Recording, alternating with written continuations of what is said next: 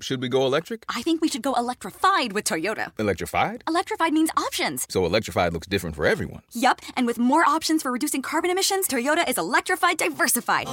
Learn more about our Beyond Zero vision for the future at toyota.com/Beyond Zero.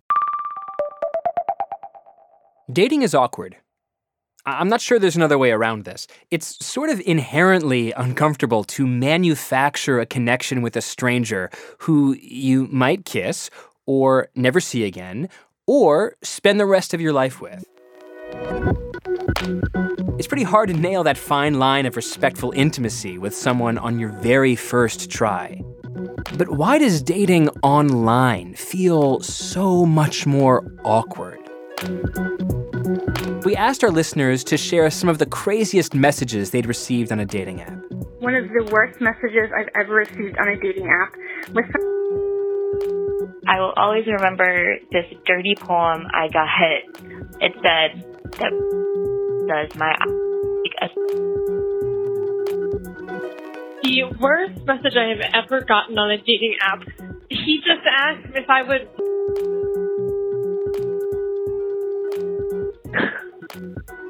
So that was a no. The messages we got weren't so crazy. They were just gross. So instead, I wanted to spark up some romance the old-fashioned way, by getting set up. This week, I asked my producers to play matchmaker. I said, help me find two experts. First, I was looking for somebody smart, funny, ambitious, with a great voice for radio, who could convince me that dating apps are bad. Enter Mr. Right. I'm Eric Klinenberg. I'm a professor of sociology and the director of the Institute for Public Knowledge at NYU. I also wanted to talk to somebody energetic, tech-savvy, the kind of person who appreciates long walks on the beach and who could make a really compelling case for dating apps. Like, I don't know, a sociologist for Bumble? My name is Dr. Jess Carbonneau, and I am the sociologist for Bumble. Well, hallelujah. If only dating were this easy.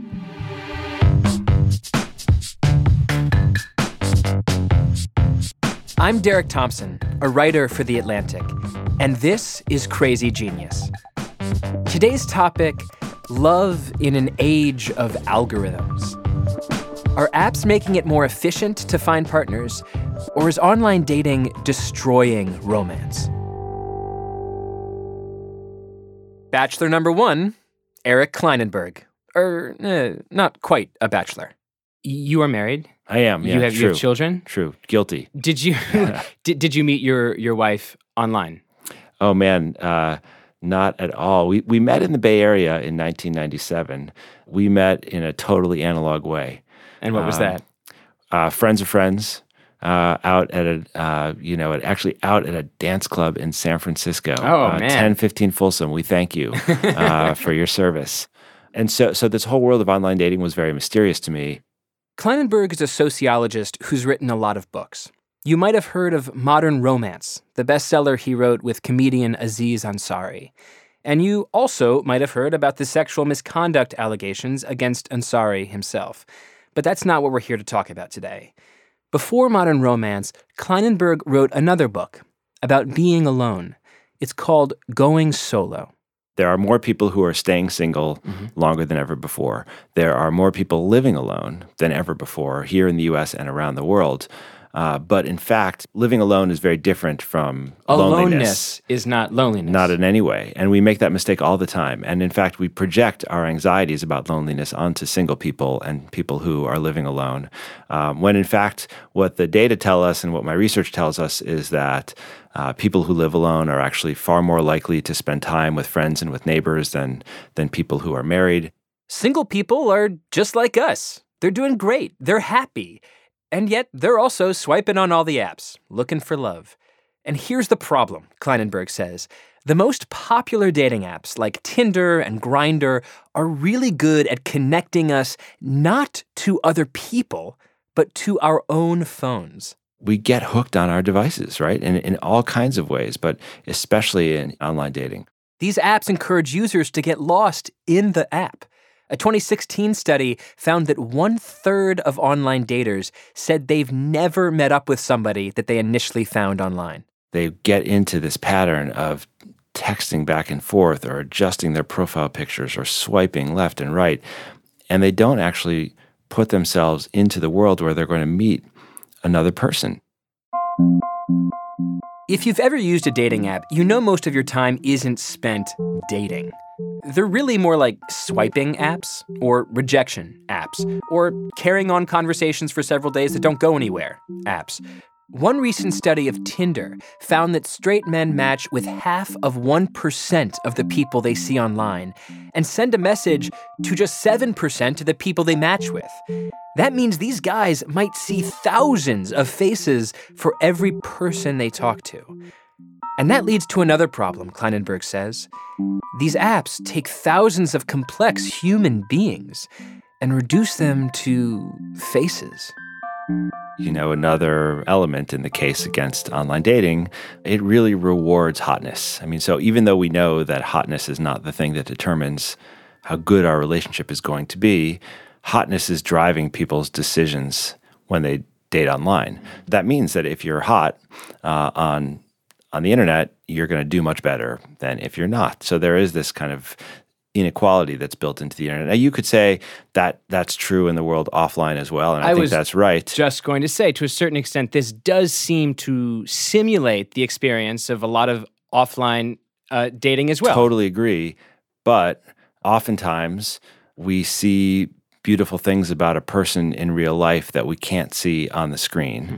Conversations happen, and you realize, wow, like, she's really funny. Mm-hmm. She's really smart. I love the way that she does this thing, and that becomes the basis for attraction. One of the great things that Aziz and I pursued in the book was asking people if they had ever fallen in love with someone with whom they were not initially attracted. Mm-hmm. And if so, what was that experience like? And we got so many positive responses, and the stories were all about how the love and the kind of the passion, the interest became more intense and serious than anything they had ever experienced, because once that click happened, mm-hmm. it felt profound. But Kleinenberg says online dating makes that click less likely to happen. When you have a bottomless supply of other potential dates, why invest so much time in just one stranger? Aziz and I got really worried about people not giving others a chance, not going on second dates or third dates. We came up with a theory which we call the Flo Rida theory of acquired likability through repetition, the Flo Rida theory of acquired likability through repetition. Yeah, but apologies to all of you who've studied this in your psychology classes and are familiar with it. But it's basically saying, like, people are kind of like a Flo Rida song. Like, the first time you meet them, you're like, I don't know, I've been there before. Well, there's not that much that's interesting here. Da da da. But like the second, the third, the fourth time, you're like, oh my God, Flo Rida, you've done it again.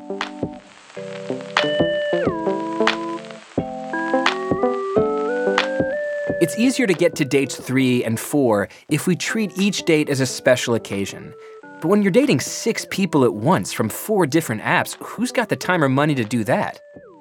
Nobody.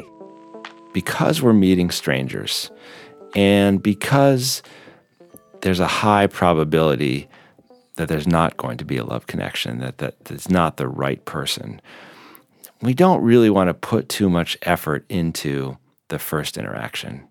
I mean, because we're all worried that the other person's going to be understating their weight by 30 pounds and their age by, something similar.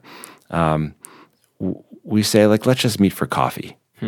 Let's go to Starbucks. I don't have a meeting until 5. Right. If we like each other a lot, we could maybe get a muffin. Kleinenberg calls it this problem of the boring-ass date. And boring-ass dates are a problem, but they're trivial compared to Kleinenberg's final argument. For women trying to date men, these sites can be pure hell. Swipeland comes with a brutal viciousness towards women, the horrible things that people say and send to them through their phones that are just so crass and disgusting that we probably can't even put them on the podcasts. Wow. The FCC would allow it, but you don't want to have it on. It's just, there's this There's this way in which we are awful to each other on the internet. And why is that? It's depersonalized.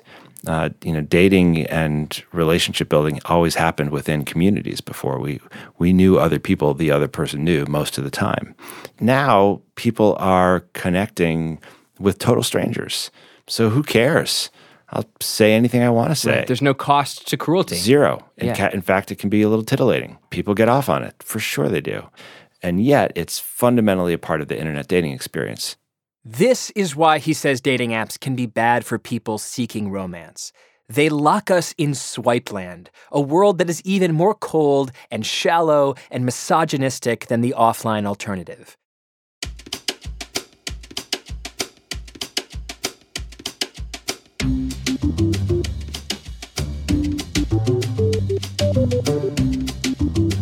Eric Klinenberg is very persuasive. I mean, he's already in my top 2. But everybody knows the rose ceremony doesn't take place at the 29-minute ad break. I think that the biggest misconception people have about online dating is that online dating is shallow and that individuals are making a choice exclusively by analyzing a photograph for a very brief period of time. Coming up, The Bachelorette.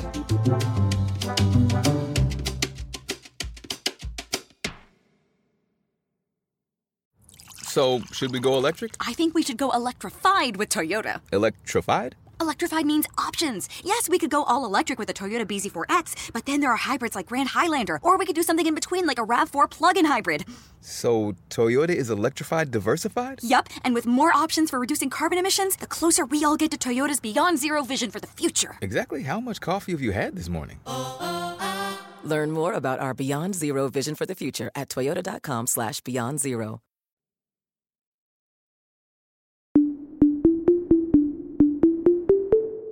I have always been interested in why are we drawn to the people that we are drawn to.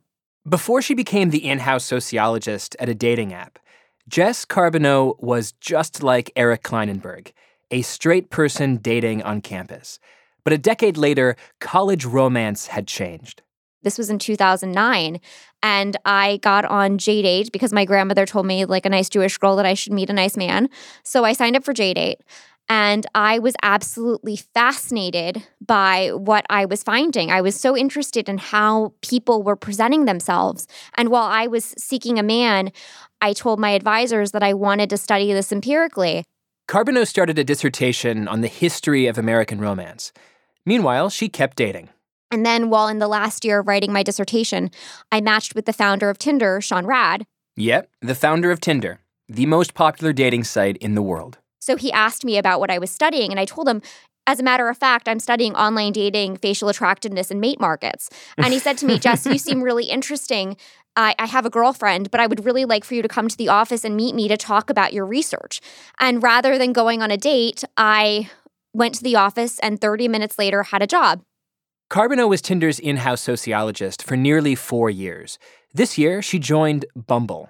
You might know it as the app where straight women make the first move with men, but it also includes same-sex dating. Men and women and women and men and people who don't identify with the binary, however you choose to identify. It's hard to make that first move. Carbonneau's defense of online dating starts with a bit of history. Decades ago, straight couples were most likely to meet through family connections. My father was introduced to my mother by her twin sister because my father and my aunt did business together. 70 years ago, half of all straight couples met through family, church, or high school. But between 1940 and 2000, the share of straight couples meeting through family or church fell by nearly 50%. They became more likely to meet in random places, like bars. Fundamentally, I think that online dating has become the number one way people meet because these existing social institutions, such as family and friends, have become something that we've become more geographically distant from. I grew up in suburban Philadelphia. I've spent my adulthood mainly in Atlanta, Washington, D.C., and Los Angeles. My Aunt Susan does not live down the street from me and can't tell me that her podiatrist son just moved back to town. That doesn't happen anymore. Technology has enabled individuals to find romantic partners because the traditional institutions that we once relied upon to find partners no longer exist or are less vibrant. And don't forget, church and family were only the top wellsprings for romance if you were straight. So online dating took off faster in the gay community. As straight people became less likely to meet through family and church, they followed a path blazed by gay couples. Now, maybe meeting up with strangers doesn't sound like your idea of romance, but Carbonneau sees a silver lining. Well, I think online dating has changed modern romance for the better by exposing individuals to people whom they otherwise would never have met. Given that people were so heavily monitored by their parents and what happened in their parlors to people meeting in their neighborhoods, you were very limited in the choice set of individuals who you had available to you. For a long time, one of the most common critiques of online dating was that users filtered for characteristics like race, leading to more homogenous relationships. But the opposite might be happening.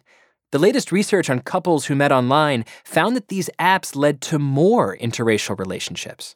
Well, I read the paper regarding interracial marriage, and I thought it was very interesting. I think it's wonderful that online dating exposes people to people who are very different from themselves. And I think, obviously, America became America as the result of interreligious marriage. And I think that our country became far more cohesive as a result of that. We became united on the basis of having interreligious marriage. I think that it didn't take into account certain things that I, as a scholar, would really be curious about, such as the role of filtering and how selective people are. For example, in sites like OkCupid and Match, you're able to filter what you're looking for in terms of race and ethnicity. That seems fair. It's not clear yet whether dating apps are just reflecting our biases or actually helping us to overcome them. A lot of critics say that the sheer size of the online dating pool overwhelms us, makes us incapable of settling down. In psychology, this is sometimes known as the paradox of choice. So the paradox of choice is the idea that individuals, when presented with many choices, are theoretically paralyzed because having too many choices is overwhelming, and they feel as though having a more limited number of choices makes their decision easier. It's a popular theory, but the landmark study on this subject involved jam. Is trying to find a life partner really like shopping for brambleberry jam? The online daters with whom I spoke said to me that once they found somebody, they were willing to commit to them because they had actually had a larger conception and understanding of the market. Pancake lovers might be happier with just a few strawberry jams in their grocery store. But when it comes to finding a partner for life, we want choice. We want to have a variety of experiences prior to committing a partner. The vast majority of Americans have multiple partners prior to marriage, given that the median age of marriage for men in the United States, the last time I looked, was almost 29. For women, it was almost 28. So I think that it certainly makes sense that you're not going to have one jar of jam or one partner for life among men and women who are getting married. But here's a place where Carbonneau and Kleinenberg are in total agreement. Straight men can be terrible to women on the internet. Bumble saw that as a problem their app could solve. Bumble changes the idea that men can act in a rude and disrespectful manner, not only through our mechanism by which women make the first move and therefore set the tone for the conversation, but also through our own policies. We have a zero tolerance policy for men acting in a rude manner, and we empower our users to report them, and then we deal with them with absolutely zero tolerance. And what does that mean, zero tolerance? You just kick them off the app? We kick them off the app so that they can never act this way again, and hopefully that serves as a lesson to them to not do it in their in-person interactions. By policing the behavior of men, dating apps are, again, doing work once reserved for the nuclear family. In the early 1900s, it was customary for parents to chaperone dates. They would watch young couples meet and flirt in the parlor over tea. But a new invention, cars, allowed couples to escape these living room observatories. Automobile technology seemed so scary, we wrote songs about how it was destroying romance. Heck, Irving Berlin composed a song called Keep Away from the Fella Who Owns an Automobile. There's a certain flirting man with money in the bank. The man I mean owns a machine, the kind you have to crank. Of course, by the 1950s, cars weren't scary. They were an integral part of teenage life. It would seem that every time technology changes the way we date, society kind of freaks out. But maybe the problem isn't really about dating technology. maybe it's more about the assumptions we make around relationships. Is it possible that American romance is hard because our expectations for romance are just impossible to uphold? Absolutely. No doubt about it. Well, yeah, we're searching for people who have an impossible combination of traits. Spiritual, intellectual, social, as well as sexual, all in all. And we expect those things to be revealed to us on first meeting, before the second cup of coffee. And that is absolutely, completely, and utterly unreasonable, and also why I think Americans are so much more lonely and unhappy. I think we'll see online dating as just about as threatening as a car. What might feel like a stilted and potentially dangerous way to meet people today will eventually just be the boring norm. So maybe let's chill about online dating. If you need to freak out about something, let's all regroup in 20 years and sing a new song of moral panic. Keep away from the fella who owns an interplanetary rocket ship.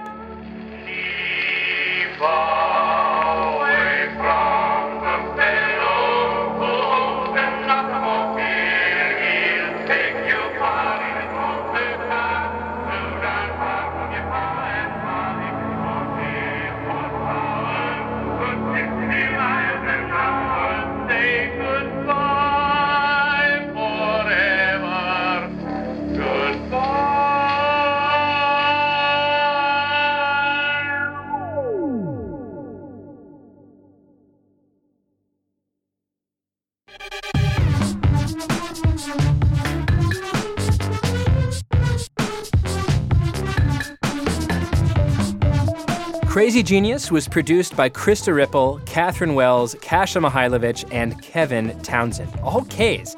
Wow. With help, lots of help from Abdullah Fayyad. David Herman is our wonderful engineer. Breakmaster Cylinder composed our theme song and all the music in this episode. Special thanks to Matt Thompson. And an even more special thanks to everyone who called into our hotline and left us tales of your online dating woes. I'm Derek Thompson. Thanks for listening.